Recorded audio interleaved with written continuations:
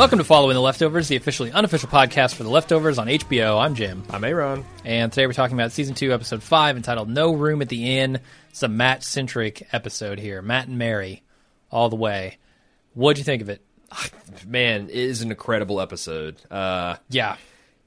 One of the high points of last season was the Matt-centric episode, Two Boats and a Helicopter, and I was wary returning because I'm like, how much juice does this guy's story have left? It's got all the juice. Even granting, like, okay, I'm kind of interested in seeing if his wife wakes up, all that kind of stuff. Without even really dealing with that, so many interesting philosophical questions. Sure. Like, did Matt rape his wife? Absolutely. How can he admit that to himself? Like, what's going on in his head? And I mean, you can spend a lot of time thinking about just that one issue. What does that mean? And how do you feel about it? And what does that say about Matt? And it's incredible and gripping. And I teared up at least twice during this episode. And sure. Good stuff. I got on the forums and I was like, you know what? Just popped in to say Leftovers is absolutely crushing every other show on TV it really right now. is. Like, it even really Fargo, Fargo's good, but holy shit, this show. Yeah. I mean, so you're saying Fargo, so The Leftovers won the week, you're saying? Easily. Although I haven't seen this week's Fargo, but judging on what I've seen before, I can't imagine that they beat this. It's hard to believe that it can. And that's not saying that Fargo's a terrible show, but I kind of think that unless the Leftovers has a breathtaking week like they did last week, where it's like, okay, I'm ready to set up for the next round, that it's going to win every single one because it's just dealing with ammunition that Fargo doesn't have, and it's just knocking it out of the park every time. Yeah, the level of it's not just that the subject it's dealing with; it's the execution too. Yeah, it's such a joy to see a show that conceptually, from a nuts and bolts writing perspective, and then on an execution level, is just such on a high plane. And it still continues to be bewildering that its charms are inaccessible to so many people, because last week's episode only got 500,000 people to watch it. Seriously? It had a 0.5 share, man. It's, I think, officially the lowest rated thing that we've ever watched. And I will not stop covering this. No way, no how. Not as long as it's knocking it out of the park like this. I don't know. I mean, and I think they've come into season 2 even stronger than season 1 ever was. Yeah. I mean, the thing is I do feel like that there's just, and I don't know what it is about it with certain people, whether it's the religious angle or whether it's just the whole, it's just so intense and you don't want to deal with that intensity, or whether it's the, maddening way that you don't ever get answers to some of the questions that you really want to. But there's a lot of people that just legitimately don't like the show. Yeah. And man, it's such a great piece of art. It's so great. Yeah. I mean, I guess I get why people might not want to watch it, but the performances alone are just top notch. And then Christopher Eccleston in this is unbelievable. I do feel like I see a recurring theme that people that maybe are not as in touch with their emotional state and maybe feel a little detached from the world gravitate towards this, because it does have a way of making you feel the way, maybe if you're a little bit more emotionally raw, that it is too much. Maybe so, because I would definitely put myself in that camp. Yeah, so it's like if I was a person that wore my heart on a sleeve and was so emotionally open that it might just be too much of a shipwreck to go through every week. But it really hits the spot, and having it in the fall, I think, has really it's so much better than the middle of summer. Ideally, this thing would come out in the dead of January for me. I bet the reason this isn't doing so well is because Walking Dead is premiering opposite it, directly. Well, that's same the thing. time. I would love to see the combined HBO Go numbers and all the airing and the on demand and all that stuff, because it feels like it's more culturally relevant. Yeah. Thank you. Finally got it right. Fourth time's the charm. It feels like it's more relevant than you would think from a show that's only gotten 500,000 people watching it. I would think so, yeah. But And honestly, I'm not going to. But if 15 million people are watching Walking Dead at the time, we also got Sunday Night Football. Sunday Night Football doesn't help. Yeah, Sunday nights in the fall are pretty brutal because you've got 15 million people watching The Walking Dead, probably that many watching the football, and then whatever else is going to go to and HBO's pay. It just sucks because I know that on any other network this would be gone. We wouldn't have the show, thanks to HBO for keeping this kind of stuff on the air. And that's why a lot of people are really concerned about it being canceled. I doesn't seem like this is an especially expensive show to make, which is why was the death knell for things like Boardwalk Empire and Deadwood and some of the other period pieces. It seems like it's a fairly inexpensive movie or show to make.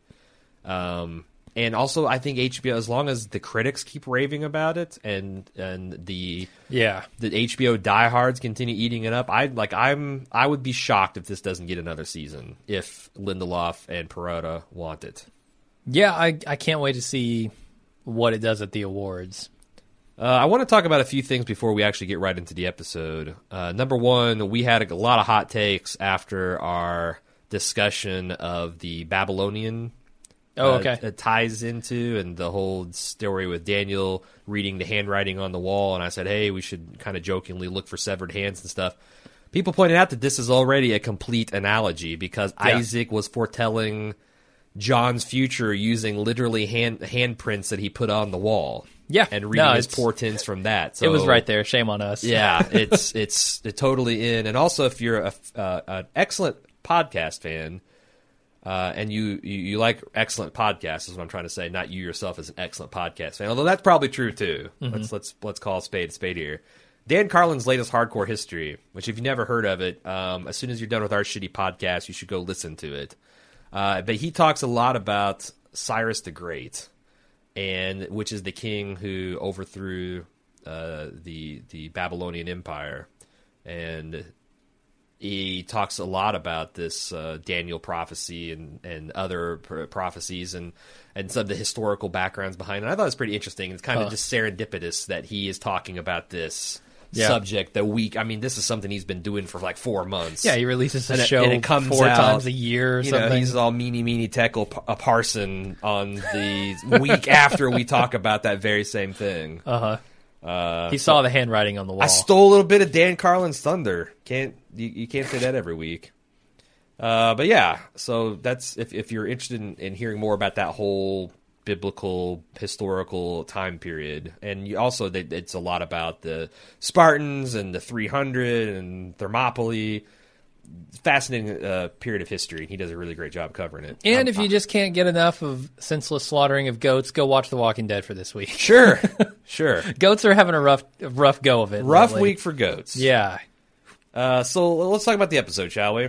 Sure. The show's making me a liar about this cold open stuff because we get another cold open of Matt's daily routine set to Let Your Love Flow. Yeah. And it's incredibly touching. And then halfway through, we learn that he's kind of desperately trying to recreate the circumstances of her waking up. And I'm like, oh. They twist it to be a little bit dark at the end. But then it's still kind of touching because, like, okay, let's say that he is doing this slavishly to try to recreate her waking up. He's trying to recreate just an average day in his life. He takes this care of his wife day in and day out. Yeah. And then, when he's like, I know it was real. We spoke, we laughed, and he kind of trails off. And I'm like, is he having sex with her? And I started thinking, like, but she can't give consent, but if she was actually awake that night, she could have. Yeah, like, what was, like if you try sleepy time sex with your mate or someone that you're in a committed relationship, I don't necessarily think that that's marital rape. It depends on the circumstances of like what is your kind of standing, how is your sex life going, and what is the state of your relationship, and so that's the thing. And also the intent is if you're having sex with someone, you start like sexy times when someone's still asleep, you're expecting them to wake up soon after, and then to not like say get the fuck off me, like to reciprocate. Sure.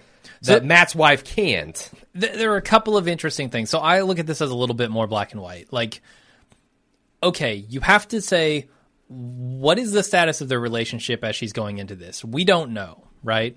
No. So we can't say like, oh, this is what she would have wanted. Even Sure. if we could, you can't say that going forward. You certain. can't say that's what she wants right now in a vegetative state, or if there's some vestige of her still in there, like maybe it's kind of degrading or dehumanizing, or it's something that is.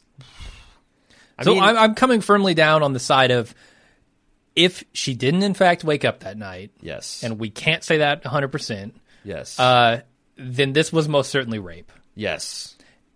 And I think that's the part that's eating at Matt, right? He's questioning. So by the end of this episode, I don't think he's questioning anymore. He's firm in his belief. She woke up. That is the only answer I will accept. But there's part of him during this entire run that is eating at him, saying, Did this actually happen? Did she wake up? And if not, what kind of monster am I? Yeah. And it's a really interesting question. I mean, because now there's the physical proof of his acts, but there's nothing physically proving that she woke up, right? Yeah. That's the rub here. Yeah, and also the fact that, like, medically it's so unlikely that this would be a single immaculate conception thing, which, by the way, this woman's name is Mary. Let's not skip that. You got to point out that her name's Mary, and now you've got this thing where she's 40 years old, she's in a persistent vegetative state. Uh-huh. Matt has told us that they couldn't have kids, and it was, like, deemed medically impossible, so there's also a darker interpretation that maybe this is, like, you know, so you got the one scale of because this actually sparked a lot of discussion, like an hour's worth of discussion between Cecily and I. It's like, if we were in a persistent vegetative state, if you were vegetative, how would you feel about, like, you know, and seeking comfort and a connection that so much of the relationship is gone now, and you're still caring for us, but there's this one thing you can do to feel close. Like, what would that be okay? Like, you know, I don't think that's going in a lot of people's living wills, but anyway, on the one hand, you got that, where it's like, okay, even though you can't give consent, we've talked about it in theory. On the other hand, you've got, like, the Kill Bill situation, where, you know, like, Matt is just using this woman kind of, like, heartlessly for, like, maybe that. What I'm trying to get at is that maybe this wasn't a one-time indiscretion. Yes. Maybe he's just doing this a lot more than we would be comfortable with, maybe and doesn't care to acknowledge it, and it's not a one-time miracle. It's just a logical consequence of just doing it again and again and again. And what is that? How does that make you feel about Matt? And this emotional and mental toll that it has taken on him has caused him to either not acknowledge that or not care. One of the two. Like, maybe he doesn't even realize that he's been doing this every night. Yeah, for the past X amount of years while she's been in this coma. How long has it been? I don't even remember. Like a year?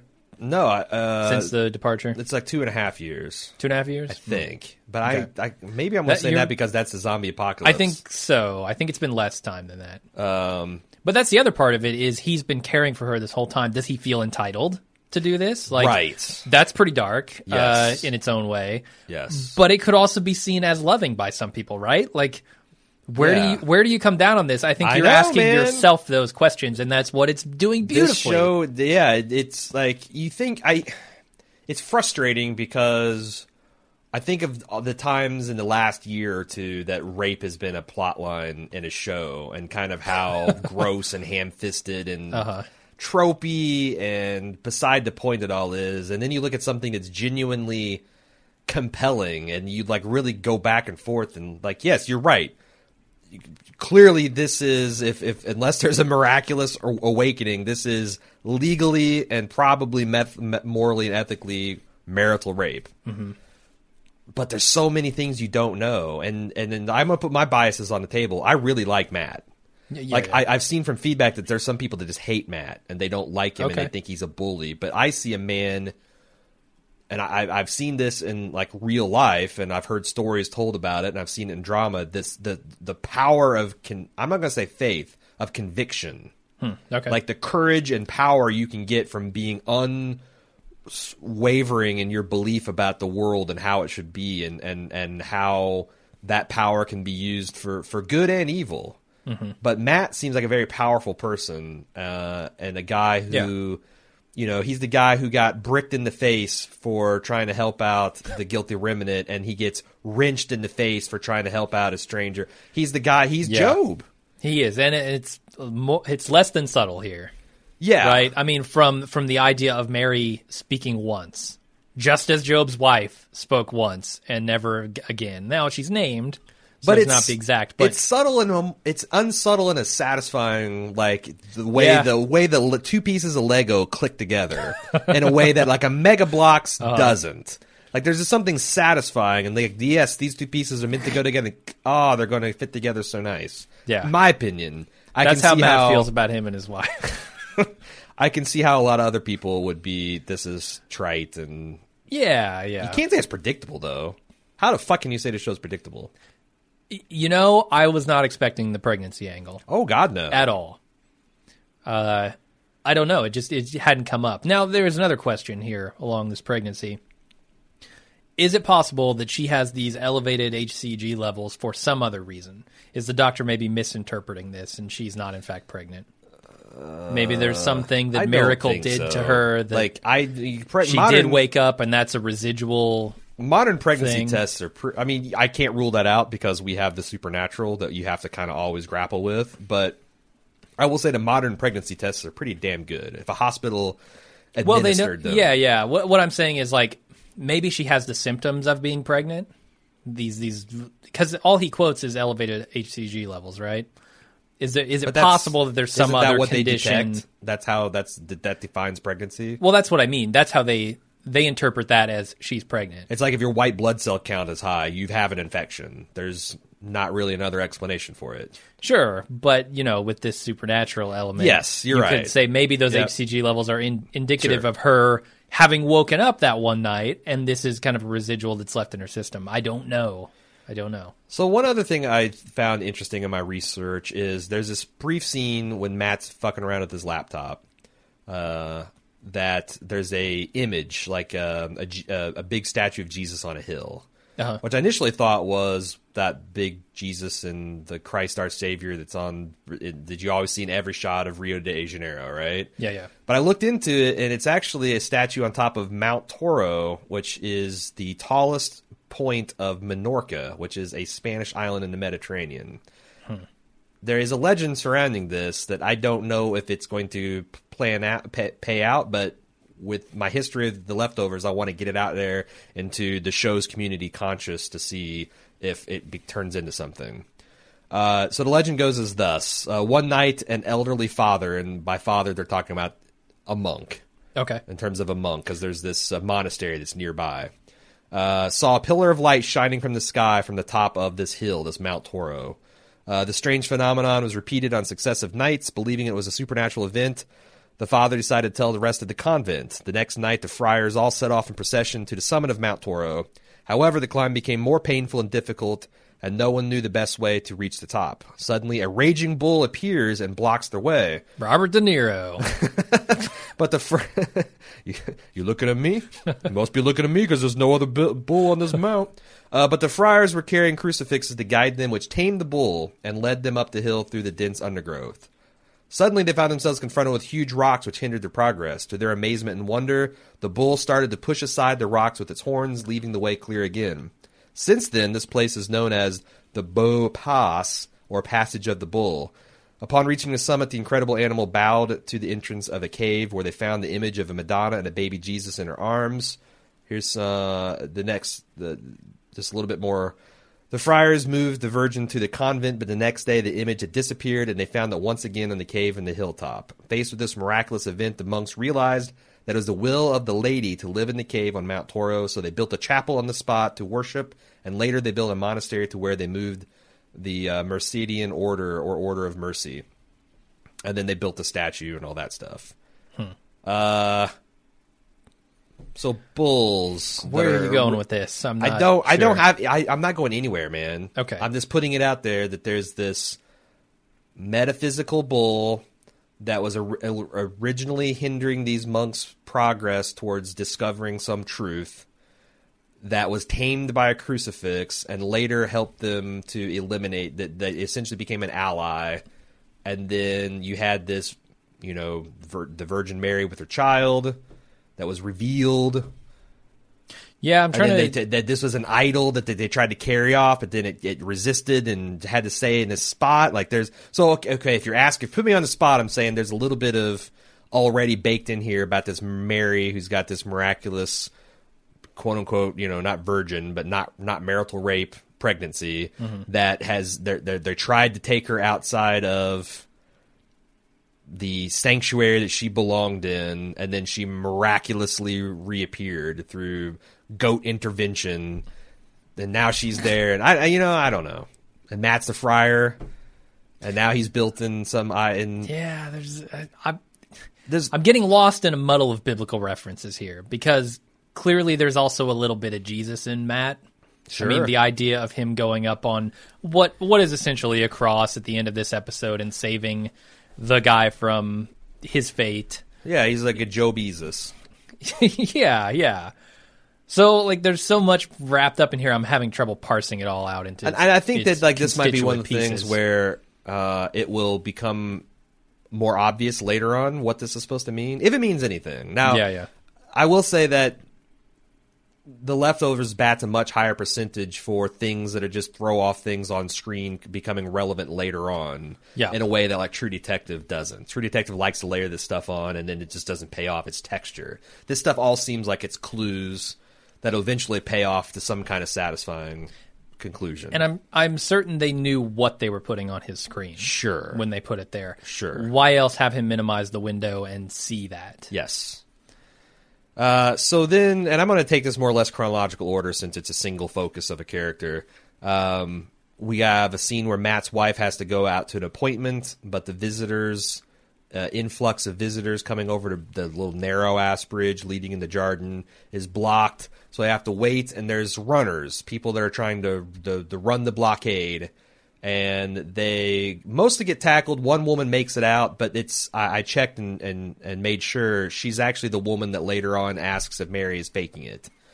So there was some speculation about maybe this woman is going to escape and throw off the 9,621 number. Yeah. But that's conserved because she's, in jail at the visitor center. All right. Anything you want to say about that? No, I don't think so. Why does Matt, so at the appointment, why does Matt not suggest that anything in her behavior has changed? I don't think he wants to appear crazy to these people. So he knows that, like, even though he's about to out it to the religious throng, he doesn't want to talk about this with the nurses in Austin. Yeah, I think he realizes the precarious situation he's in. Yeah. He also... So this is after they tell him that she's pregnant, right? I think he doesn't want to come across... No, this is before. This is he's like, is there anything you want to tell us? Because he should... So later on, he doesn't tell that story because I think he doesn't want to seem like he's making excuses for his obviously wrong behavior. Like, these people see it as one way. Him espousing this story of her miraculously waking up is not going to change their mind. Mm-hmm. And he doesn't. He knows that, and he doesn't want to come across. He kind of does, though, when the administrator confronts him about it. He's like, "No, she was awake." But before we get to there, I want to talk about, like, a brilliant conceit in this episode, because this episode doesn't really work in the era of cell phones. Because at any point, Matt can just pick up a cell phone and solve all these problems. And if his wife is a functioning adult, she would have a cell phone too, and you'd have a backup. But, everyone has either dropped the phone in a sink or a toilet, or knows someone has done it. It's something that happens, and I think it's such a great little, wrench to throw in Matt's little life plan here. I'd say at least flush first, man. That thing's not going down the drain, and you can get rid of half of the... But on the other hand, urine, especially your own urine, is a sterile fluid. It's not. It's purely a social construct. Yeah, but it's gross only because of social construct. Yes, but... And also, I will say that once you've been a parent, you pretty much lose vomit. Okay, I don't know about that. And piss do no longer terrify you because you've been covered in all three at one point. I've been covered in vomit, but not. Okay, there you go. I mean, probably at some point in my youth covered in piss and poop as well, but not that I recollect. So the hospital administrator wants him to sign a waiver of liability because they kind of fucked up. They should have done a test, but they didn't because his wife can't consent to the procedure, which is our first clue that, there's a, if you weren't already thinking that there is a moral and ethical problem here because she can't give consent to anything. Exactly. And now she's pregnant. What the fuck? Yeah. And I just love the dissonance of this scene because Matt is playing this as if, him and his wife are on the same page about being, oh my God, I can't believe you're pregnant and we didn't think this could happen. And the administrator is all like, you raped your wife, dude, and you don't want to be answering questions from the police, and we don't want to either, so sign this paper and you can kick the can down the road a couple. He also wants his copay back, which I thought was funny. I thought that was really funny too. Yeah. Because that's also in Matt's he's a little bit of a penny pincher. Yeah. But also the administrator, I think, is like playing the odds and like, you know what? 90% of the time, probably more than 90% of the time, your wife is going to miscarry because she's in a coma and she's over 40. Yeah. So, even without the metaphysical and spiritual stuff, that this is probably going to go nowhere and nobody will be any the wiser and everybody can get away with their crimes. Yeah. Anything you want to say about that? No, I feel like we've talked about the conundrum that he's in. So then he stops to help out a guy who's broken down, and I had a bad feeling as soon as he pulls up and that dude had just a massive wrench in his hand. Yeah. No, I knew immediately this is bad. Yeah. And even before I saw the guy, like, car parked on the side of the road, don't stop, Matt. I know you're going to, but don't stop. Yeah. I was kind of 50-50, and then I saw the wrench, and I'm like, nope. Yeah. And it's a father and son who, for some reason, have to get into Jordan. Now, I thought maybe that the boy was, like, autistic. Or there was something not quite right about him, but later in the episode, he seems like he's fine, as fine as a son who's been and done all the things that have happened to him in this episode. Guy smashes Matt's wrist to get the thing off, which I thought was pretty painful. And also, I don't know what this means, because the rest of the episode, they treat it like it's a sprain and but I felt like his wrist got shattered. Yeah, I thought it was his thumb. Like, he smashed up his thumb so he could get the... Oh, okay. Fold it in farther to get the wristband off or something. Is that going to be a problem? Like, is he going to get gangrene or some kind of shit and have to get his arm amputated or something? Because now he's up there on that... stocks. If there's any, he's not going to have any medical attention. He's in exposure. Maybe. A lot of sunshine in Texas. And you got to wonder, like, who's the next person who's going to step up and free him? Right? That one dude looked like he'd been in stocks a long time. I know, yeah. And also, like, how long is not long? Because the thing about those stocks is you're kind of bent over, and it's too high for you to kneel, and too short for you to stand up. Yeah. So you're kind of in a hunched that's kind over of the point. position. You're going to be uncomfortable. And people were throwing darts. Yeah, people are throwing tomatoes and cheese. And being in the stocks is some bad deal. Like rocks, I'm sure people are throwing rocks because this seems like a lawless hellscape. This I don't know what you call this beggar colony that's outside of Jordan. But I'm wondering if that's going to be an issue later on. So Matt is sprawled out on the ground and his head's ringing, and we're told through several different storytelling mechanisms, the camera work, the audio work. Mary's awoke, but we have good reason to believe she's not really, and she says, you have to get us back in. He won't last out here. The least of which is the gushing wound on his head. Sure. And he's had head trauma. What going on. That's what I'm saying. All those things are coming together to tell us this is probably not real, or at least we have good reason to believe it's not. Yes. The guy stole his battery, so next thing you know, he's wheeling her back to Jordan. We know that's at least 5 miles away. Yeah.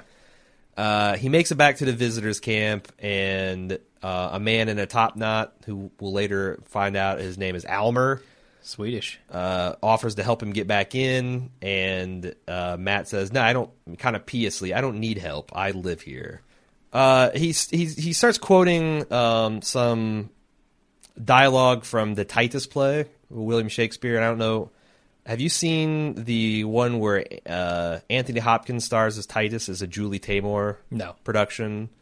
I know nothing about this. Okay. play. I don't know a lot. I've only seen that particular production of it, and I don't know what kind of themes. I do know that there is, I believe it's his it's been a long time since I've seen it, but I believe it's his daughter that gets abducted and taken out to the wilderness and her hands cut off. And I wonder if there's like some parallels there with John's daughter's situation, but I don't know. And I feel like it all means something, but I don't really know what it is. And he's able to sweet talk his way back into the park with his intimate knowledge of the town and oddly specific. I'm surprised. Drop in his toilet. No, I bought it. I bought it. I'm just surprised the guard let him in. I didn't think he was getting back in because I had seen the previews and I was like, oh, well, I know he goes through this tunnel later on. And see, I thought once he was in, he would be in. They can't fucking look this up with his ID. You don't have a record of who lives in this town? Come on. He's got a sanctuary bracelet. Certainly his name's in a computer somewhere. It does seem like that's the one, if you really think about it, like the fact that this whole thing comes down to wristbands. Like, wristband is a convenience. This isn't like a fly-by-night thing where, you're going to go out to your car at a concert, you need to get back in. Dude, this is on a computer somewhere. Yeah. They've built a fucking theme park here. They've got computers. Yeah. I don't know. I guess it's like the fact that maybe it has to be this way because if you can take your wristband off and give it to other people. So like it's kind of like if you go to a ski lodge, if you lose your lift ticket, they don't give a shit if you got a receipt and you got a credit card and they can look you up. It's like, well, how do we know you didn't give your lift ticket to someone else? And now there's two people skiing. I mean, it's because like, your name isn't in the system. Like that's the thing I don't understand. The wristband is nowhere near as secure. But that's the thing, and if they're picky about who comes in here, a wristband system is a terrible system. But if they're really trying to control the numbers of people coming in at a time, a physical totem that you hold is really the only thing. Because what about your license with your picture on it? I'm saying like a park ranger can't just accost people on the street and be like, "Who the fuck are you? Why are you here?" And show me your license. Like the wristband is both a convenience and I get it. I think I'm this playing is the devil's big advocate here. Yes. This is the thing that the entire time I was going, just give them your photo ID, man. The whole Miracle Park situation, I think. But I feel like that's part of like maybe that's a sanctuary pass is that is something that the minister did that's kind of extra. Maybe there isn't any paperwork that says this Jameson guy has this. Maybe sanctuary is a different thing. You got people sponsoring, and there's enough ambiguity that it kind of sort of works. But I agree. I feel like that the biggest flaw in this whole season is the nature of the Miracle Parks system. Like, it just feels a little artificial, but the universe is so weird that I kind of will just roll with the punch. Sure. And the other thing we find out is that he's there on a religious exemption, right? That's the reason why he has a different bracelet than. And we wondered about that, so we finally got an answer to that. Yeah. So he's at the visitor bureau and he's trying to explain like his situation, and of course we know the Reverend who sponsored him is out of town. Yeah. We also know that Kevin and Nora can't help him because you have to be there at least 6 months before you can sponsor someone. And it's perfect because everybody has all of their contacts in their phone. Nobody knows a phone number anymore. I know, yeah. I couldn't tell you your phone number, man. I don't. The last phone number I memorized was like my father's cell phone, like 7 years ago. I couldn't tell you my girlfriend's phone number. It's 341 something. Exactly. So like, totally understandable. Yeah. That he would have no way to contact these people. Man, this guy behind him though. I wanted to drop kick this guy in his fucking On the teeth. other hand, I've been that guy where I'm on a fucking budget and I've done my job and I planned for a certain amount of bullshit, but now this guy is sucking all the oxygen and I got a wedding to go to, man. Like, yes, he was an asshole. How? Okay, well, that's kind of on you, too, for not showing up for the wedding a little bit early. If you're sweating 15 seconds for this thing... But what if his plane was delayed? And what if, he showed up and there's like a 2-hour wait? It's like, you can't plan for everything. And you certainly can't plan for some Episcopalian preacher who is stubbornly refusing to listen to the woman who's saying, I can't help you. Not in a time frame I just feel wanting. Like... Maybe it's a symptom of us cutting right into the middle of this. Yeah. And not having seen, like, the build-up. Maybe he's been there for 25 minutes. But I will say that the guy going after his wife was completely unnecessary. Sure. Yeah. But low blow. Yeah. And I still feel sympathy to Matt, but I'm also, like, devil's advocate. This would be an super annoying situation. Yeah. It's annoying on both sides. But yeah. So... there's something interesting that happens here. Number one, the whole time I'm thinking while he's wrestling this guy, is like Matt's thumb or wrist is broken. Yeah. And he's rolling down a concrete ramp with this guy. Like, ouch. There's a lot of damage being done here. But he is sitting now into like a kind of a waiting area. And one of the runners who talks to him and asks kind of like a knowing leer, is she pretending? Like, is this the scam that you're working on to try to get in here? Yeah. And he goes, no. And then this other guy who seems, I don't know why, but he seems kind of mystical. Okay. He gives like kind of a yogi vibe, or someone who's, you know, and then he says something mystical. He says, I hear what your wife is saying, and she's saying that he'll die if you don't get him inside here. A lot of people seem to be clairvoyant in this town. Well, I mean, it's one of those things where I've talked to a lot of crazy people, and I always think they're crazy people. But in the Leftovers universe, it's like, oh shit, maybe they've got. There's a reason. Maybe they got The Shining or whatever. There's a reason I say seem to be, because I don't know that they are, but now knowing how this episode worked out, yeah, is it possible that he's actually referring to the young boy at the end of the episode? Matt thinks he's talking about the unborn child within Mary, but this guy and even Mary herself. What does he say exactly? He says, and this is a quote because I wrote it down, he will die. She says if you don't get him back inside, or her back inside, he will die. Yeah, I think it's about the baby. All right. Well, fuck you then. Also, in the same scene, there is because there is no her in the other scenario. Yeah, he had to get Mary back inside. She found her bracelet, and then Matt gave his to the boy. If he hadn't gotten Mary back inside there, that exchange wouldn't have happened. Okay. So that maybe John beats the boy to death because he's crazy. Or a wild pack of goats tears him limb for limb. Right. It's like, it's finally our revenge. We've had enough getting eaten by zombies and torn apart by T-Rexes in cinema. We're now going to be the ones oppressing the humans. So there's another thing I wanted to talk about, which is there's a park ranger. He's reading a Jarden newspaper, and the front page story is Biblical Rains in Sydney. I didn't see that. Okay. It's a very brief thing, but yes, there's a guy propped up and you're over his shoulder and you can see it. And we know there's a lot of weird stuff going on in Australia, and this is another one. Biblical Rains in Sydney. How much do you want to know what they're getting at with Australia? I am the perfect amount of patient with the storyline. Okay. Like, I don't feel like it's dragging. I feel like I'm just content with the amount of information that's dribbling out about it. By the end of the season, do you really want to see a conclusion, a concrete explanation of why there's so much stuff about Australia? So I'll say that I'll put it in the category of like the dog catcher from last season. I don't need to know everything about the dog catcher, but I need to know if he's fucking real or not. Okay. And that's kind of what I remember that was the big thing that we talked about at this point of last season. And I felt like we got a satisfying answer to that particular question. So it might be good enough for me to just think, okay, guy up there, John C. Reilly up there on his podium is super concerned about Australia, and he thinks there's a lot going on, and that's all there is to Australia. It might be okay for me to see that, but I want something that is more than a hint about things in Australia. I know what you're, and I kind of agree. Like, I don't need, again, just like the dog catcher, I don't need to know everything, but I need to know. I need to know why something they're talking concrete about Australia. Yeah. So John comes in and dresses down the Rangers for zip tying Matt, which I'm like, okay. I thought John would be very much against the whole Matt situation, but I guess I'm wrong. And then John gets weird. Yeah. And he takes a little bit of like the audience position where he's like, "Hey man, you're crazy.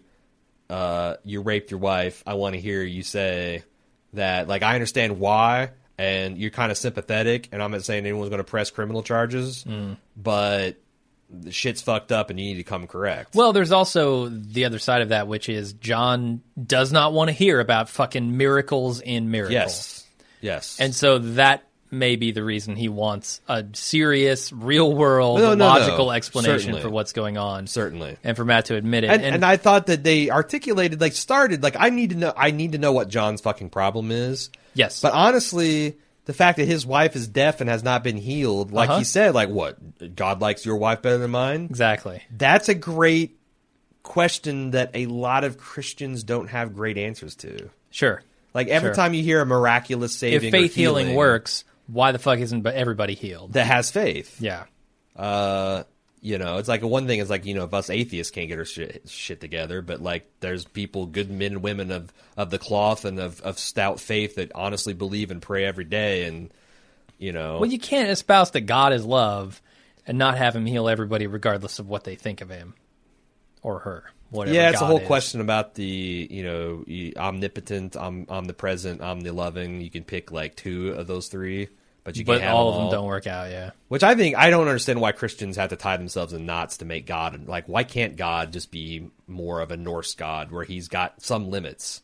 He's limitless from human perspective, but there's some things he just fucking can't do. I mean, the Bible says God can't lie. So there, boom, he's got a limitation. What the hell? Yeah. But let's move on. I don't want to get into theological debate. Sure. Not this early in the podcast. What did you think about John finding out that Mary is pregnant felt like a violation to me. Why? Even though he said, well, it just fell out of her purse and the Rangers found it. Do you believe him? You think he went digging more than... Kinda. Oops, it just fell out. I think he was looking for a pretext to start this shit with Matt. Well, I think so, and especially with the scenes we've seen previously where he's kind of suspicious of Matt already. You know, he's directly questioned, like, what'd you mean? What were you going to say up there on that podium? Yeah. And I don't think he was totally satisfied with Matt's answer. So, sure. But I also felt Matt was perceptive because he's like, look, you're an asshole. And you were an asshole before your wife or before your daughter went missing. What has happened to you? Why are you so angry with this place? And it makes John snap and says, you know what? Fuck you. You can't have your wristbands. And he walks out on him. Yeah. He must have hit him pretty close to the mark to get him all riled up like that. Which makes me want to know even more. What the hell, John? What did happen to you? What did you do? This all happened while he was in prison? I guess. And his whole town got spared, but he's angry about it? Why did he murder this guy? Or why did he try to murder this guy? Yeah. I'm super curious about John's past now. Yeah.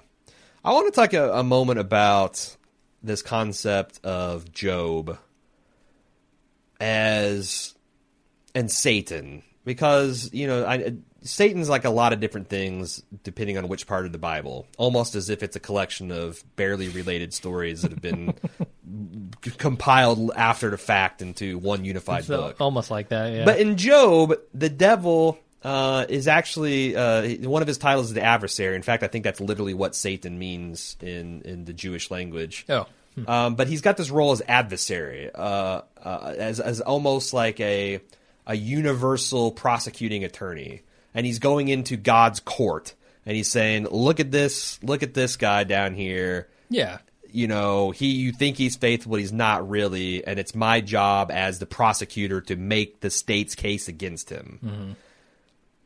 Is there something to that with John? That John's not evil and he's not mean. He is put on this planet to test the faith of people like Matt. That he's the adversarial, he's a prosecuting attorney role in this series. Yeah, I mean, so we had the email last week about from the guy who was not really happy that the show continues to say the only correct view of this is to believe that something supernatural has gone on and to not question why or how it happened, right? Like that idea of let's just take this all on faith. John seems to be the opposite of that. And he's kind of defining the other side of that argument. Like, I don't believe that there are miracles in Miracle, and I've not seen anything. And he goes too far. Obviously, he's burning people's houses down because of it, but he's kind of the other side of that argument. Like, show me the miracles. And it's hard to show him the miracles because a lot of this stuff is everyday non-miracle stuff that's happening, right? Cold readings and some guy saying, well, my wife woke up from a coma she's been in and we made sweet, passionate love. It wasn't rape, that sort of thing. Yeah. No, I get it. So, like, and that goes back to the dance that the Leftovers is doing with the supernatural versus the physical realities of things. I just really like the concept of John being Satan in his adversary role. Yeah. as part of a neat little way to tie all this Job stuff together. But anyway, Satan kicks Matt and Mary back out of Jarden, and they're having to go back across the bridge. And we're treated to some genuine weirdness as Matt desperately searches for the samurai bun guy who's going to help him get back into the park. Yeah. We got dudes that got, loved one style dummies that they're dressed up with their wife and they're reading What's Next. Mm-hmm. We got naked women with spike heels walking on guys' backs. We got men in business suits that was the weirdest of all. They haven't showered suits. or gotten dry cleaning in 6 months. All their white shirts. Like, are I get nailed how to this trees. could go full Burning Man, but business suits does not strike me as. I wonder if that's another type of cult. Maybe. Yeah. There's dudes in stocks on top of a taco truck. I mean, there's just genuinely weird stuff going on. And, Matt sees the guy in the stocks, and this girl says, "Do you want to free him?" And he's like, "Of course I do." She's like, "Well, then take his place." "Yeah, I thought so." Self-righteous person. Yeah. The naked cowboy really let himself go. Since the departure, shows up and says, "Hey, you need some help?" And he conveniently knows where you can find Elmer in the trail of the big green stripe. Almer, as we find out, the Scandinavian dude, is delighted he's returned, but he can't get him and his wife into Jarden for anything less than $1,000, and Matt's only got $400. Yeah. Matt asks God for help, turns his eyes upwards, and finds this ragged old cross where we meet Brett Butler as Sandy. If you don't, so this woman used to be on Grace Under Fire. You might not. You're kidding. That's the same woman? Yes. Oh, no. What has happened to her? Well, she always was kind of the hardcore drinker, smoker, and other things. Okay. Like, that I remember lots of stories Holy about how shit. troubled she was, and, like, there's a lot of miles on those tires. I can't believe that's her. And also, they're not doing a damn thing as far as makeup and hair to make her look. Sure. So they're, yeah, like... Holy crap. Yeah. Am I wrong to think that the money in Matt's wallet is his copay or whatever that he got back? Surely he's not paying cash. I don't know. But who rolls around with $400 in their wallet? Yeah, that's the thing. Did Kevin give him that money?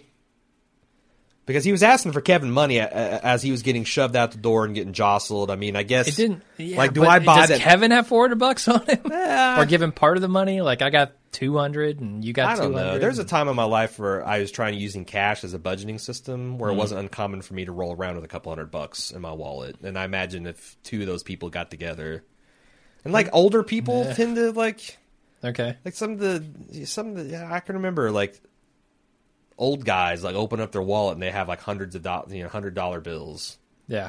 And I don't know, maybe it's like you and I think that's weird because we just don't have cash ever. But I don't know, maybe a guy like Matt's age, he does do the cash economy. I don't know. Maybe. He probably gets a lot of cash donations from his church as well. That he doesn't own anymore. Yeah. So yeah, anyway. Residual cash. He wants $500 from her, and she agrees to help him with the money once he, verifies his preaching credentials. Which he does, admirably. He does. He's got answers to all the questions. And she's, I think, looking like he thought this was a test. Like, I'm only going to help a Baptist or whatever. But I think it's more like, I want to see if these answers come out quick enough, like a person that I would expect, if you're a man of God, you would. Yeah. Whereas if you're stammering and stuttering and, seminary, like, sure. If someone asked me to have been to seminary on the spot, I wouldn't know what to fucking say. Yeah. I don't know any. It would be something with the saint, something with the holy... Brigham Young. I'm sure Mormon, sure. That's right. the only one I can think of, and I'm not even sure that's a seminary college. So anyway, the other condition is that he beats a grown man with a literal paddle as he says the word Brian. I don't have any idea what this is about. And also they said, you're a man of God, so it will count.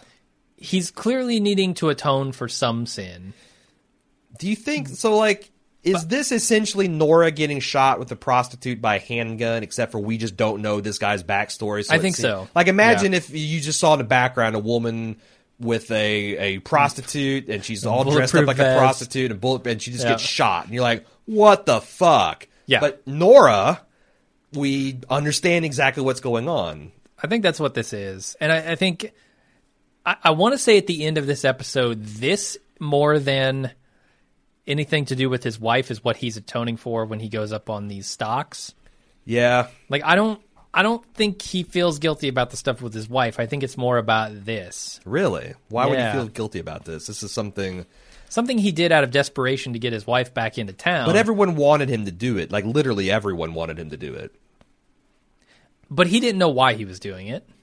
He was just beating a man with an oar. Isn't that, I mean, this guy needed... I don't know, because I can't reconcile the ending of this episode with how he has to feel about his wife. And I know he had to work it himself up to it, and he felt like it was wrong, but I love, like, the disappointment in this guy's face. Yeah. Like, when he gets that first half-hearted blow, and he's just like shattered, like he's not even saying it, and like I've had better beatings from a 3-year-old girl, from Brett Butler. Yeah, and yeah, Brett Butler is saying, you know, she takes another shot at his wife, saying, "You want to go, honey? I bet you can do it better." And the whole mob, there's this like mob violence thing in the background, with everybody cheering, and I don't know why he would feel bad about it, but I don't know what it means either. I don't either. Why? I do like his defiance at the end. Was that hard enough, or do I need another oar? When he just breaks the thing over the guy's back. Now give me my money. So he gets the money, and now he's got $960, or maybe it's $940. He's $40 or $60 short, and he goes back to Almer, and that essentially buys him a lantern, a pair of bolt cutters, and hey, here's a storm drain that if you walk a couple minutes will get you into Jarden. And so I'm a spelunker.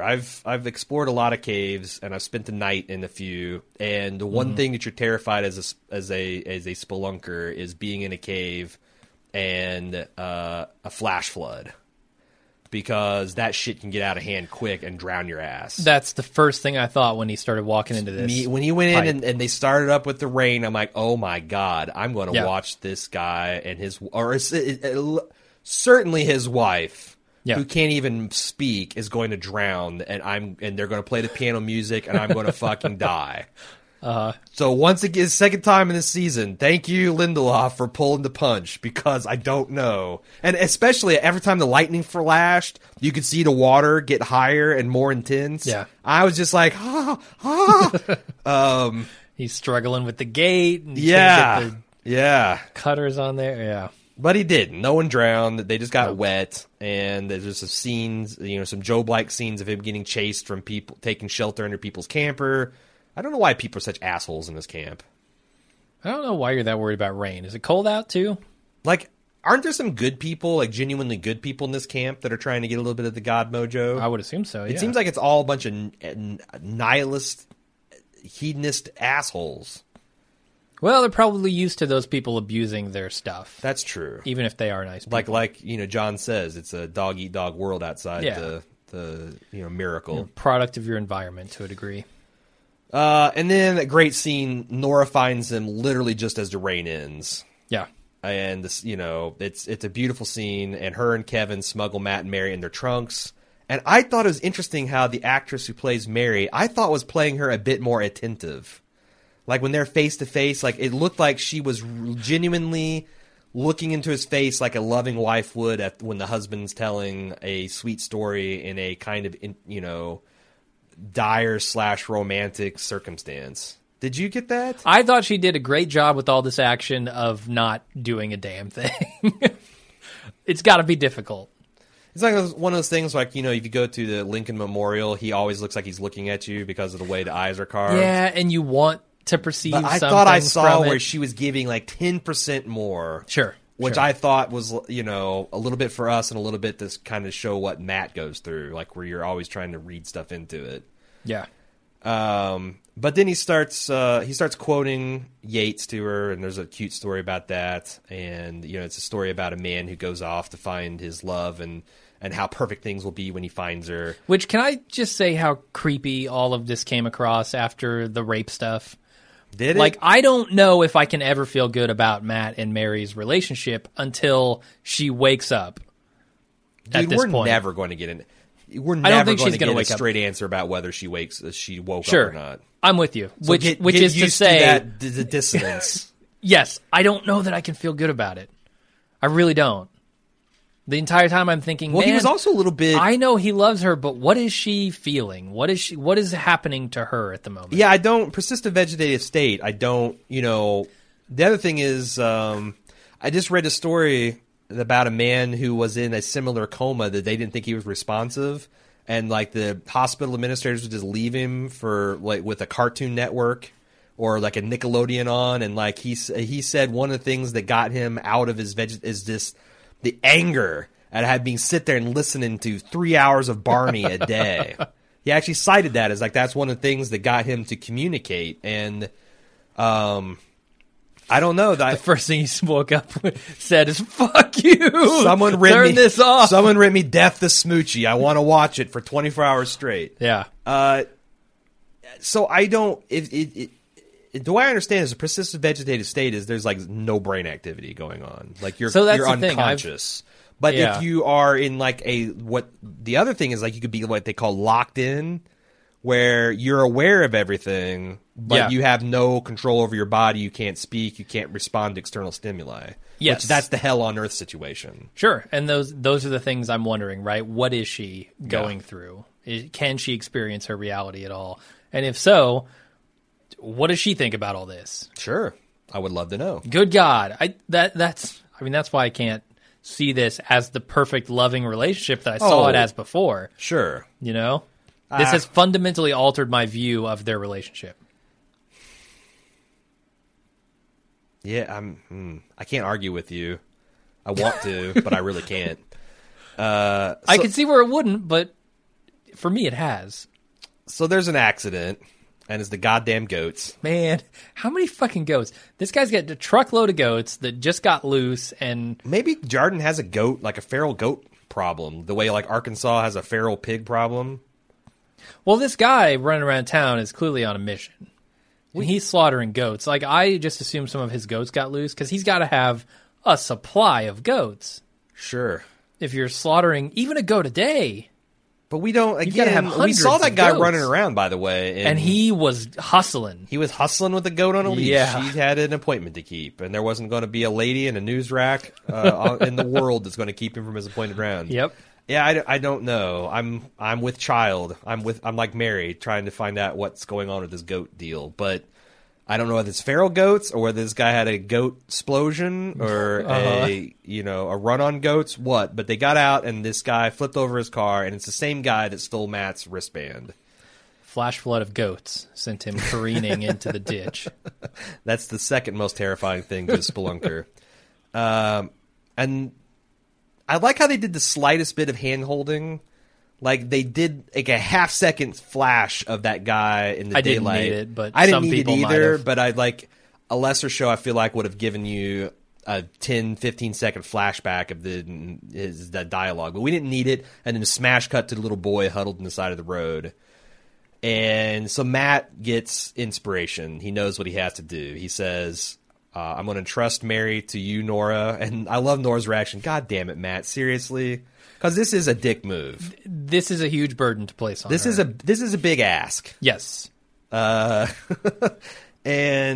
Matt goes after, because Kevin's like, wait, what? But Matt's already in motion. He goes and finds Kevin. He's already taken his clothes off. Now, not quite. I'm not clear on how he actually found John. And where, like, did he walk there? Was John responding to the accident? I guess that would make sense because, a lot of firefighters are also do double time as EMTs. Yeah, I think he's headed out. He's headed out of town, obviously. So he's kind of on the road out of town, I guess. But why was he going out of town? Like, why would he be going out of town in the middle of the night?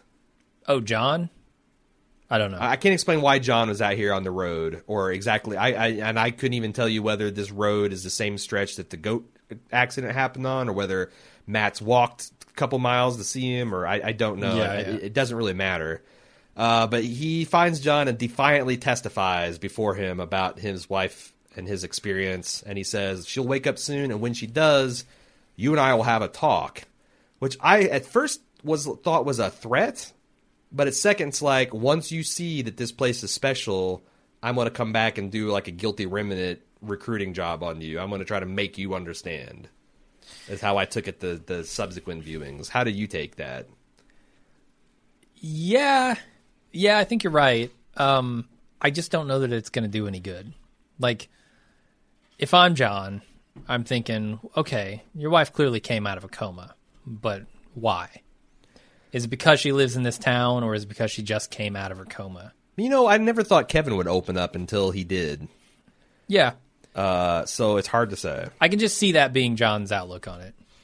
So someone that hardened against this idea of miracles and miracle would not go quietly into the night, So then he says this boy needs help. His father is dead, and I had the waterworks start because they got this fucking Regina Spektor song that I found. I'm a fairly big fan of Regina Spektor, and I never heard this song, and just her style of singing and the lyrics against what Matt was doing, and him going up saying, "I'm ready to free this man because it's my turn," and yay for non-sexualized nudity, and him getting up there in those stocks. It just it was a lot of feels. A lot of big Doctor Who fans cheering right now, I'm sure. Yep.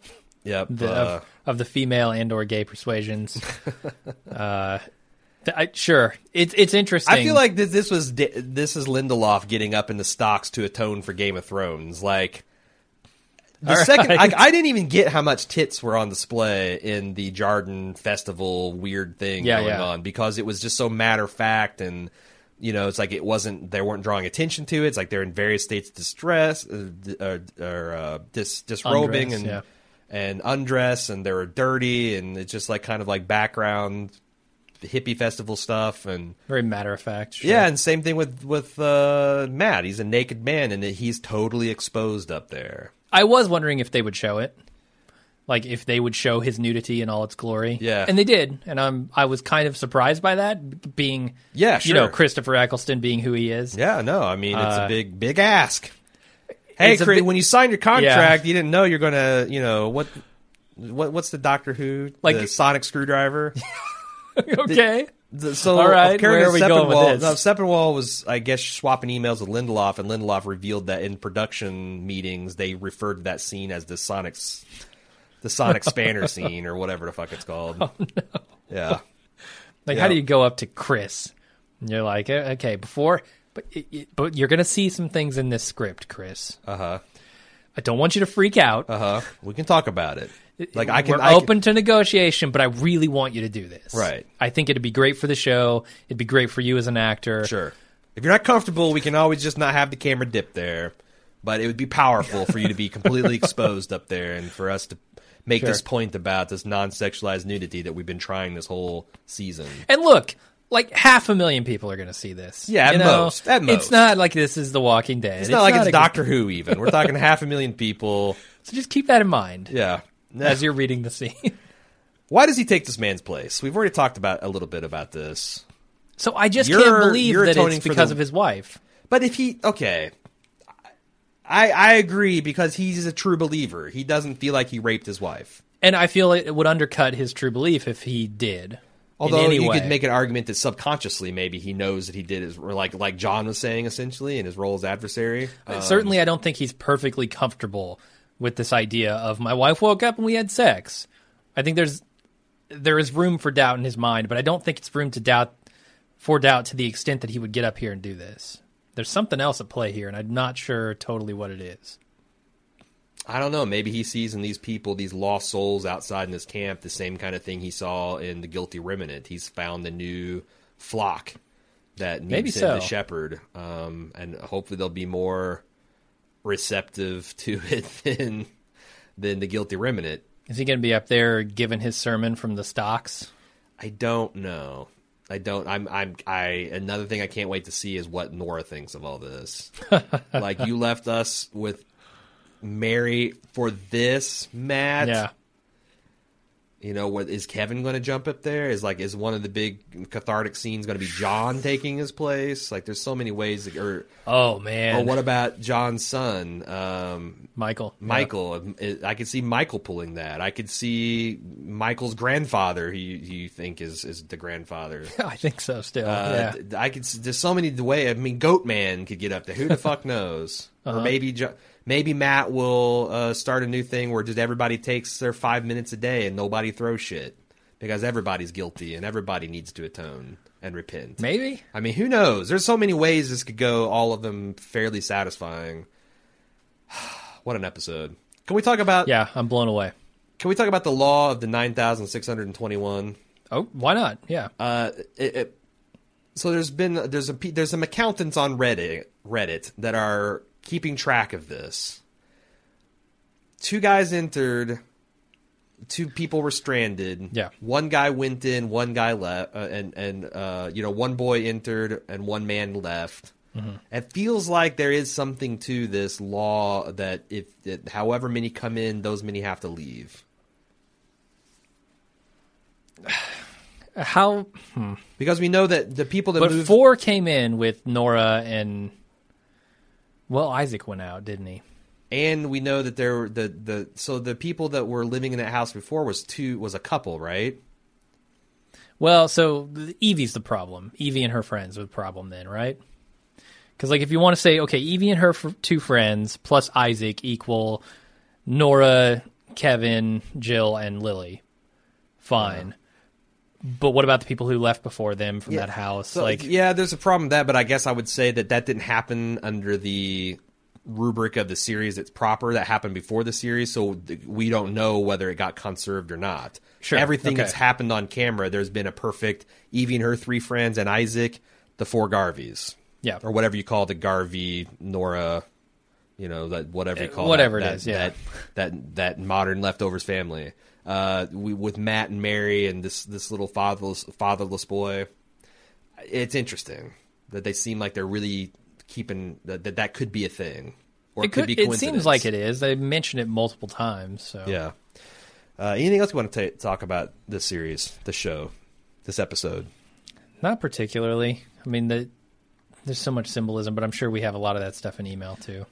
Real quick, because Jim's hungry and we've been podcasting all damn day. Like 4 hours. It's brutal. If you like this podcast, the only reason we're doing it, the only reason we could possibly do this podcast with Fargo on top of The Walking Dead is because we're doing this as full-time podcasters, and the reason we're able to do that is because of the generosity of you fine people with your support of our club at club.baldmove.com, which you can go and get all... see what all the features you can get, like ad-free feeds. You don't have to hear me talking about this and a bunch of cool bonus content we do. Or if you don't want to do all that mess, you can go to amazon.baldmove.com. It'll magically transport you to Amazon, and you don't have to pay anything extra. It's just it's a free way if you're shopping with Amazon to give us a little something, and it's not nothing. Like people, you might wonder, like, oh, is this actually really helping Jim and Aaron? We get 1/3 of our funding from our Amazon affiliate stuff. Yeah. So you guys that are doing that, it really helps us out a lot. And every little bit helps, whether it's big stuff, small stuff.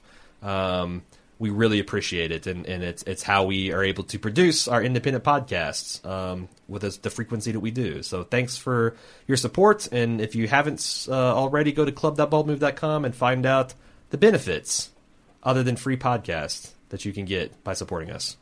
Well, hey, we got feedback.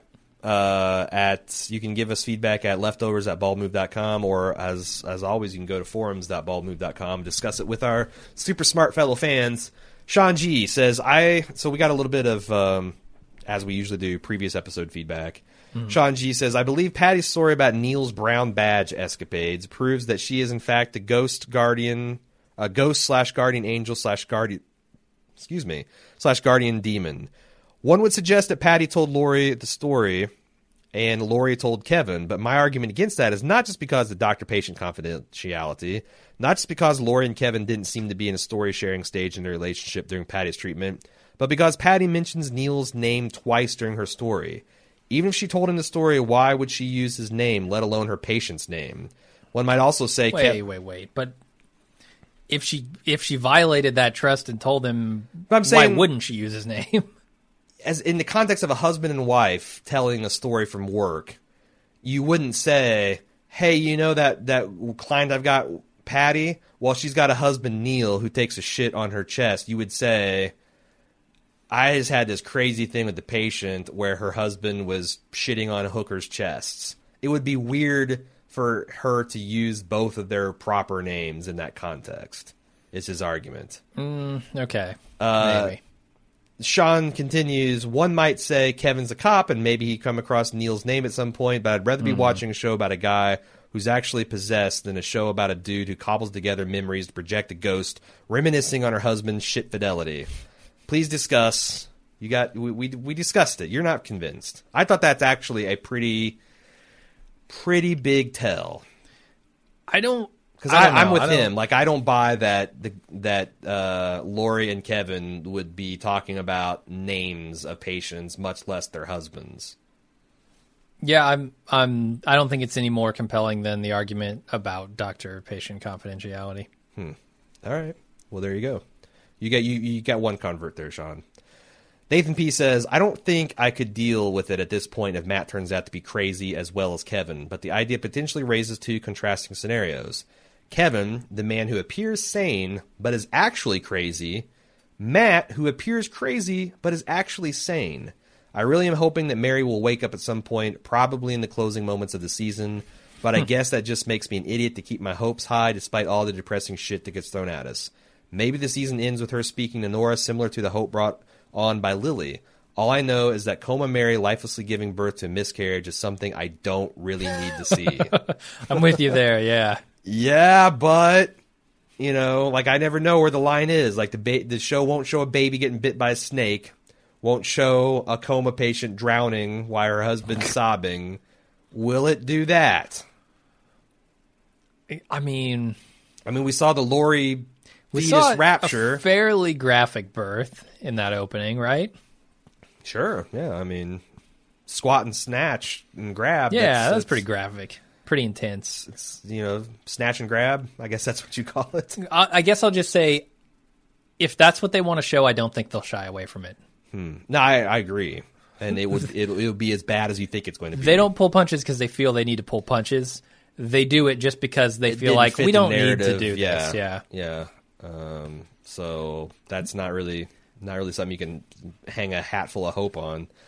I don't know if it adds any nuance to this, but is there anything to the idea that maybe Matt, after realizing that he had raped his wife, has made up this story about her? Sure, no, psychotic break. Waking up, yeah. Remaking reality. Yeah, no, totally. That would be depressing, but believable, plausible. Okay.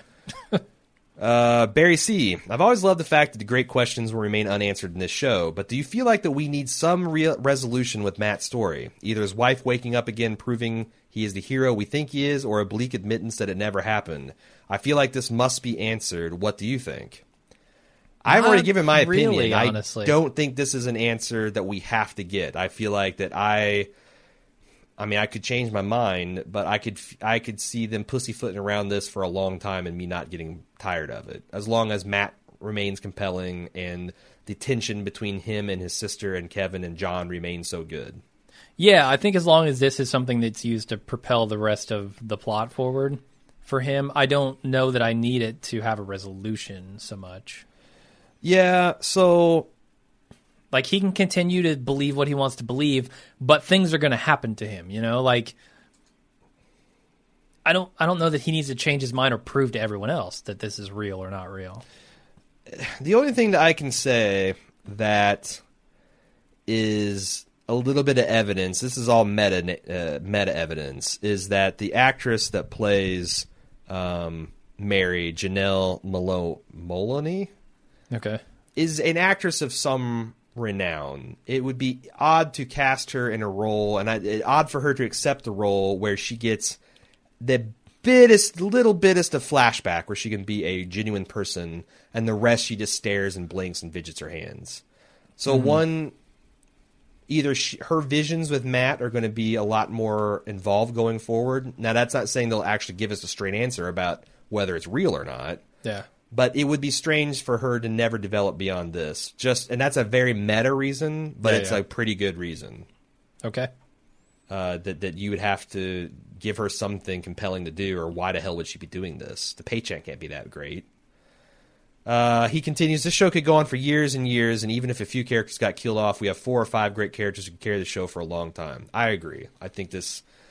I remember thinking that there's no way this show could go beyond 2, at most 3 years, but the way they've deftly navigated from the Mapleton to the Jarden and how compelling that's been. Like maybe Lindelof and Parada will get tired of the story, but I don't think that the story itself has any kind of natural limitations on when it will stop being fascinating.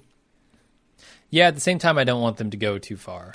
No, I don't. Yeah, I'm not saying I want them to ride this in the ground. I'm just saying that the show's lease on life is essentially however long that Lindelof and Parada can keep this fresh, and HBO can keep paying for it.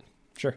So, Ryan M. said, I thought it was interesting that the asshole who stole Matt's wristbands looks like he was done in by the goat somehow. Matthew 25, verses 31 through 46, Jesus talks about what many Christians interpret to be the final judgment. Supposedly after Jesus returns and makes things awesome for Christians and shitty for non-Christians, God is going to line up every human soul from all creation and put the good ones on his right hand and the bad ones on his left. Jesus called the good ones, help me out here, Jim, sheep. And he calls the bad ones goats. Yes. The sheep get eternal life, or the goats get eternal damnation. It's interesting enough when you think about all the Christian eschatology that's been ramping up in this season with the 666 references, Jarden is Babylon, etc. But the kicker comes when you look specifically at what God is saying in this passage. God is happy with the sheep, and he tells them, for I was hungry, and you gave me food to eat. I was thirsty, and you gave me drink. I was a stranger, you took me in. I had to shit, you gave me a toilet. No, that's not in there. Oh. I was naked. Okay. And I had my sonic screwdriver out, and you clothed me. I was sick, and you visited me. I was in prison, you came to me. Doesn't that sound exactly like what Matt is doing in this episode? He's taking care of his wife in every way. He decided to stop for the asshole that was pretending to have car trouble to help. Matt looks like the chances of eternal life are looking up. Or looks like Matt's chances of eternal life are looking up. Meanwhile, God has something interesting to say for the goats. Depart from me, you cursed, into the eternal fire which is prepared for the devil and his angels. For I was hungry, and you didn't give me food. I was thirsty, and you gave me no drink. I was a stranger, you didn't take me in. Naked, and you put me in stocks. You assholes! Sick and in prison, you didn't visit me. The sneaky asshole did the exact opposite of what God wanted and got offed by a literal flock of goats. Yeah. So, nasty goats. Whether you're comfortable or not with Matt and his relationship with his wife, that is kind of, from a biblical perspective, he does look like he's on the side of angels, side of the sheep. Yeah, he's certainly making an effort to do things, to live by his creeds. Not very woolly for a sheep, I gotta say. No, he's not. Nearly dolphin smooth.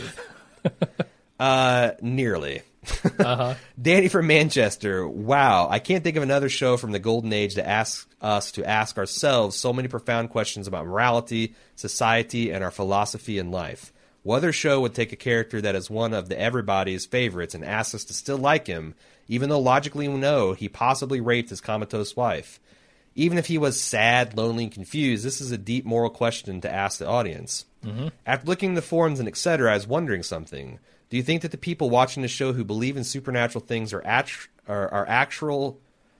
Do you think that people watching the show who believe that supernatural things are actually supernatural occurrences tend to be the people who are more open to that in real life? And do the skeptic atheists like myself always go on the side of logical thinking and how this could really happen?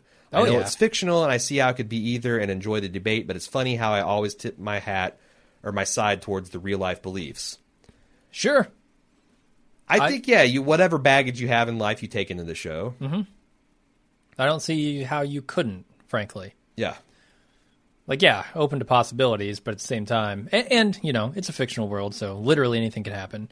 I just don't know how you would divorce yourself from that initial reaction. I feel like I'm a little bit squishier than you when it comes to, spirituality, but certainly not that. But I'm very open to supernatural things happening on this show. But I think it's mostly because it's a show. Yeah. And if this show came out and the Lamb of Hosts came down literally on a cloud, with the four horsemen, it would not shake my worldview. Yes, in a television show, God is real, and he came down, he saved everybody, he raptured 2%. So that has no bearing on reality. Right. There's not a one ring that got melted in a volcano either. It's so I don't know. I mean, maybe I don't know. I hate making generalizations because they tend to be self-serving, and inaccurate. Well, that's exactly his point, right? Yeah. Like any kind of judgment you're making on anything is influenced by who you are and what you think. Your own biases, and it's impossible to fully get outside yourself and see all those and lay them bare. So I don't know. He also has a PS. I was feeling as though Patty's voice was slightly different this season, having recently rewatched the first, and I've realized it's that because she seems to have adopted the dog killer Dean's accent and voice pattern. It's really uncanny once you realize it. I'm just wondering why they would do that. Hinting that he actually wasn't real like Patty is all I can think of. I don't know that I agree with that because I haven't rewatched the first season and had that direct comparison, but I'm pretty convinced that Dean was real. I'm 100% convinced. If he's not real, I'm really mad at Lindelof for doing things like having him talk with Jill that would contradict him being a ghost or being a figment of his imagination. Yeah. Yeah, I'm with you. Like, that would break some of the laws of the show in a way that I wouldn't like. Mm-hmm. So, I don't know. Might just be you there. Tamika says, I think I've been lied to with this show. It's not about the departure. It's about how humans would react after such crazy and unexplainable tragedy. Or at least that's what we've been told. What drew me in the show is the great world building, and they're doing that again in Season 2. But Season 2 has me realizing that if it's truly a show about people dealing with loss, how come our main characters haven't lost anyone in the departure? How come Season 2 takes place in a whole town that didn't experience loss? I think the best way to describe what I think the true theme of the show is the scene in Season 1 when Matt is on his Bring the Members of the Guilty Remnant Back to Life campaign, and he's passing out flyers about Meg. He publicly calls out the reason she joined the Guilty Remnant is most likely because her mother died a day before the departure, therefore her pain and grief were hijacked. I think this show might not be about people who lost someone in a tragedy, but all about hijacked pain. We as humans in the modern world would usually go through a grieving process where we lose a loved one, you have a funeral, memorial service where a group of people grieve together to get their closure and begin healing. There's a few characters that have had this process interrupted by the departure. Meg being the obvious. Then you have Matt. We saw the scene where Mary got injured during the departure and literally no one could give a shit or could help him because people just saw this supernatural event occur. What support system does he have for his grief? His sister's the only family member he has, and she just lost her whole family and would be unable to give him the comfort he needed after such a loss.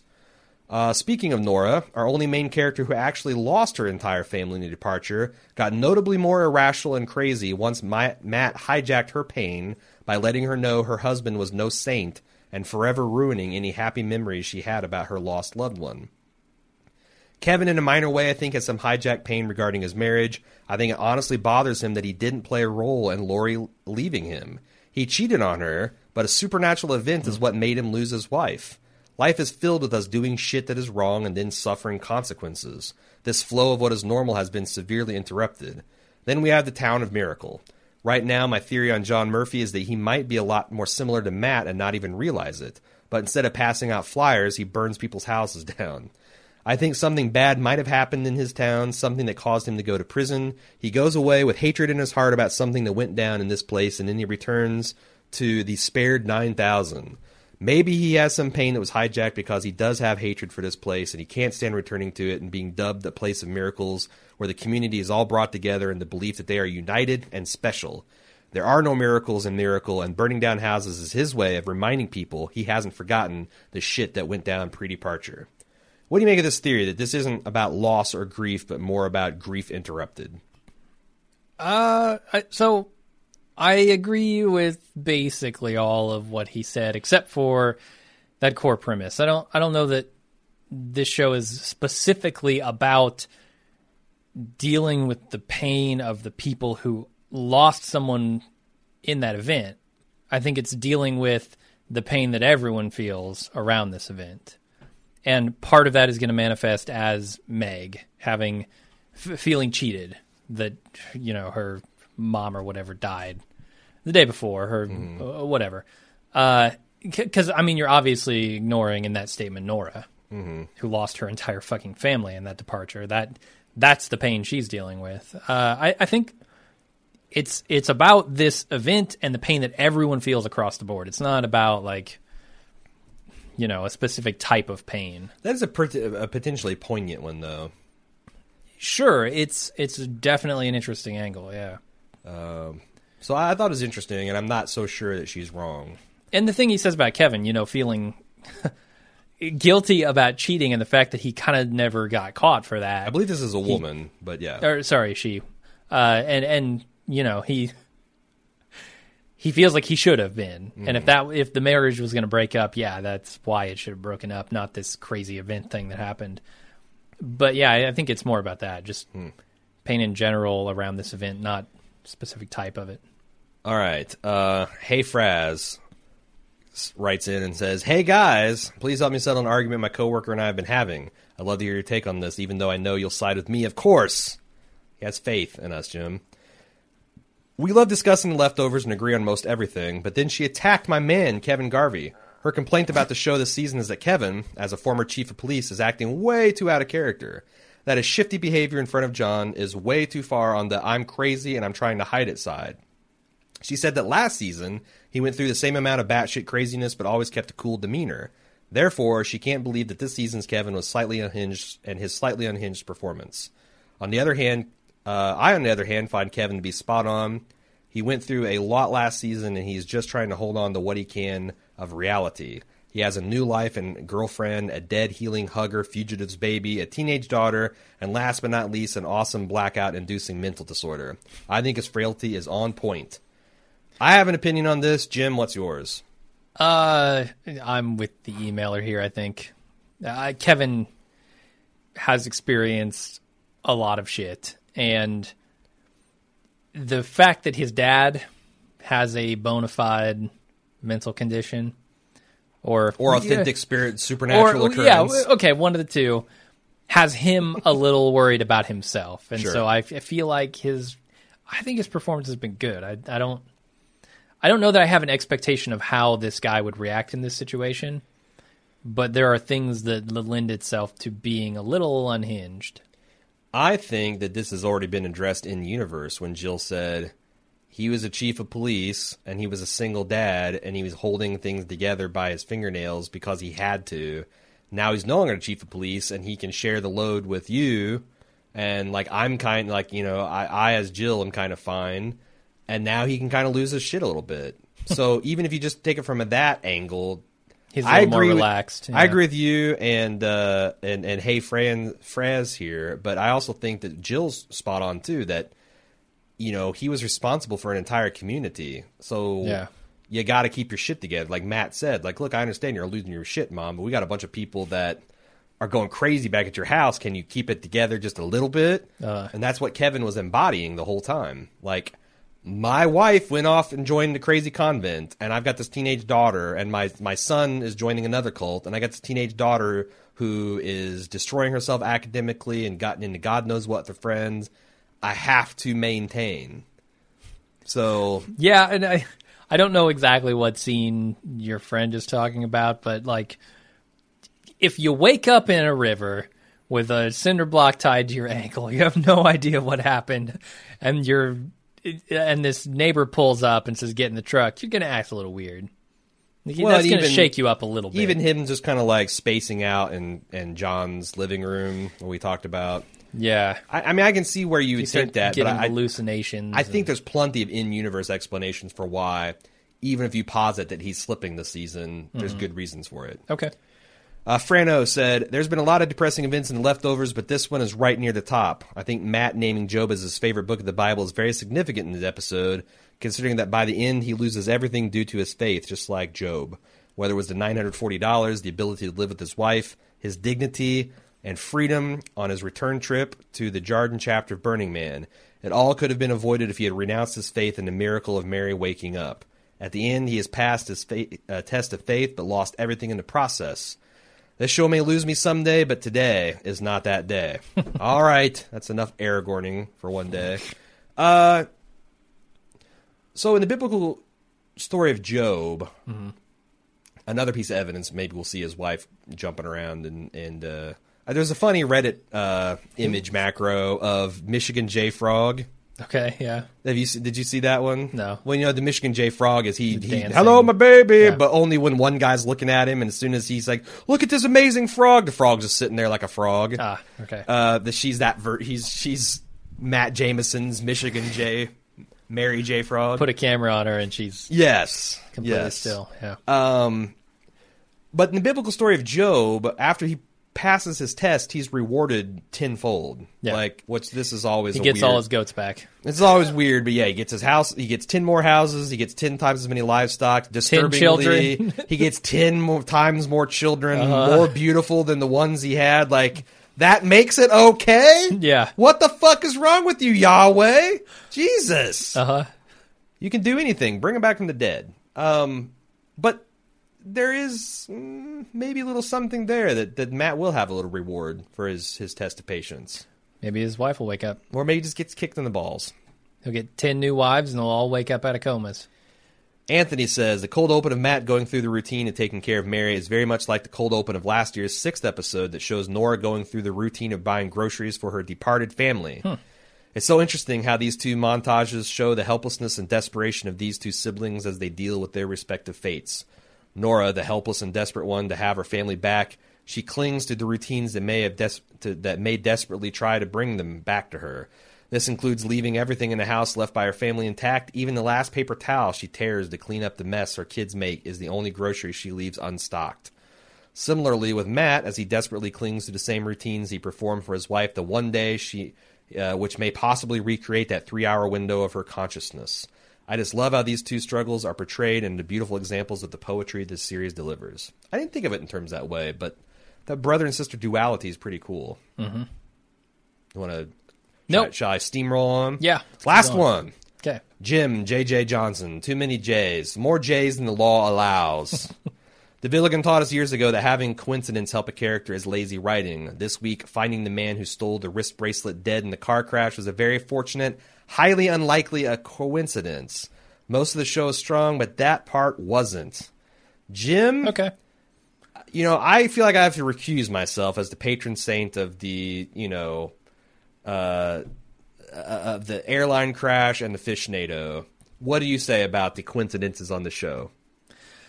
So I have said, I think in the past, that I am okay with those types of coincidences if they have if I can tell that they're taking some kind of poetic license here. I think, specifically maybe in the Color Purple podcast we did about the ending of that movie, and how kind of we were like, can these people hear each other? Yeah. What's going on here? Why do they all come together? Artistic license. Yeah, you're doing something for the sake of making a thematic point, and I think I'm usually okay with that, but I can see totally why people be like, oh, fuck this, a pack of goats and he runs into the same guy. And I may have felt a twinge of that while I was watching it, but I quickly got over it. Yeah, I mean, I guess if Breaking Bad or Fargo was a Touched by an Angel show, I would be more inclined to believe in cosmic justice coming back and, doing weird things and acts of God being a part of dramatic element. And that's why when I see a show that seems like it's based entirely in rational, explained scientific behavior, I like when they throw a curveball at me. I'm like, wait, wait a second. Mm-hmm. Everything else has followed logically consequences to actions, and this just seems like a bit much.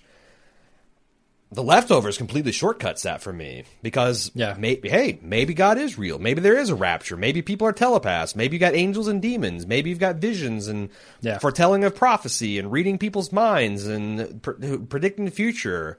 Or maybe not. I still, every time I'm done, after I come down off my Leftovers high, I think, how is this show getting away with this? Yeah. Straddling the fence. How can it, and how long can it keep going? But by God, they keep doing it, man. Now, I will say, I felt kind of the same thing about Lost as I was watching it. These questions, I hope they don't go the same route, and I don't think they will, because I think Lindelof has learned a lot. And also not trying to do 24 stories worth of episodes worth of story in a single season. Execution's a lot easier on that. But that's always kind of in the back of my mind. Maybe I've got a fool's errand going here, hoping that this will have some satisfying conclusion in any way. But I don't know. It's not the same thing. I'm not desperately wanting to know the answers to these questions. I'm more marveling at the line that they're walking between logical reality and some supernatural kind of things. Yeah. I agree. And I maybe it's enough for them just to say, look, we're not going to give you answers. There is no overall point. You know, we're telling the stories about these characters, and we're going to if you want to accuse us of not satisfying the dramatic nature of these people's relationships and the realistic way they react to each other's craziness, then fine, you can accuse us of that. But don't ever say, oh, your Australian shit didn't pale out, or the dog catcher mine, or where happened to the bagel, or like that's where I wonder if they're getting themselves into trouble. Like those kind of more, I don't know, the hints that they're doing towards other stuff that isn't directly related to the plot we're seeing and the characters. Do you think they can turn the corner on that, where that's part of the show's charm? Like for example, Star Trek was famous for its Technobabble. Yeah. Where it's like kind of sort of right-sounding science that really didn't hold together, and after so many episodes, it's kind of like you have a little chuckle to yourself, like, oh, look at this.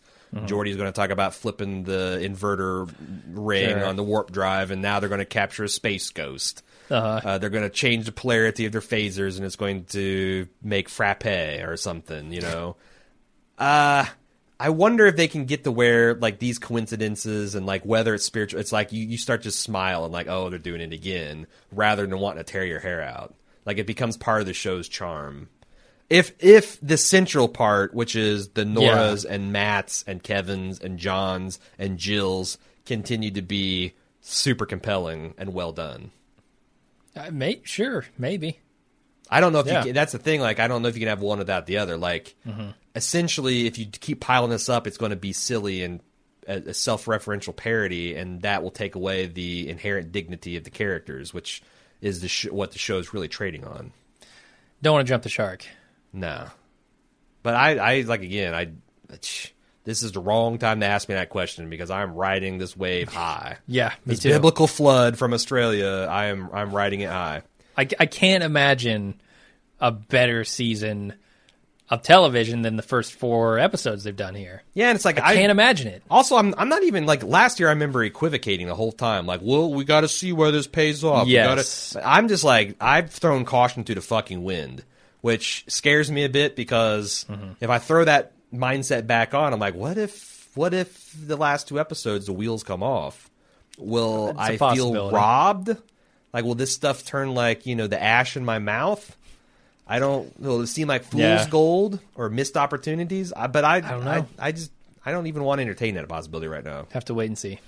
That's all we got. If you'd like to send more, it's the leftovers. I'm sorry, not the leftovers. I always want to do that. It's just leftovers at baldmove.com. You can also send us a forum post to forums.baldmove.com. And also, all those links are in our show notes every week. So if you want to know what email to send it to, just click through on your pod trapper or go to baldmove.com. On your Trapper Keeper. Trapper Keeper. Open that up, get your iPad out of it. Sure. And go to baldmove.com. It's like one of those things that the Ghostbusters use. You step on it, and it just sucks in all the podcast, right? Yeah. And you empty into your containment unit, which is presumably your brain. Just don't cross the streams. Don't ever cross the streams. All right, well, we'll be back next Tuesday with another episode. Hopefully, it's even nearly as good as this one, because I'll be thrilled. Till then, I'm Jim. I'm Aaron. See ya.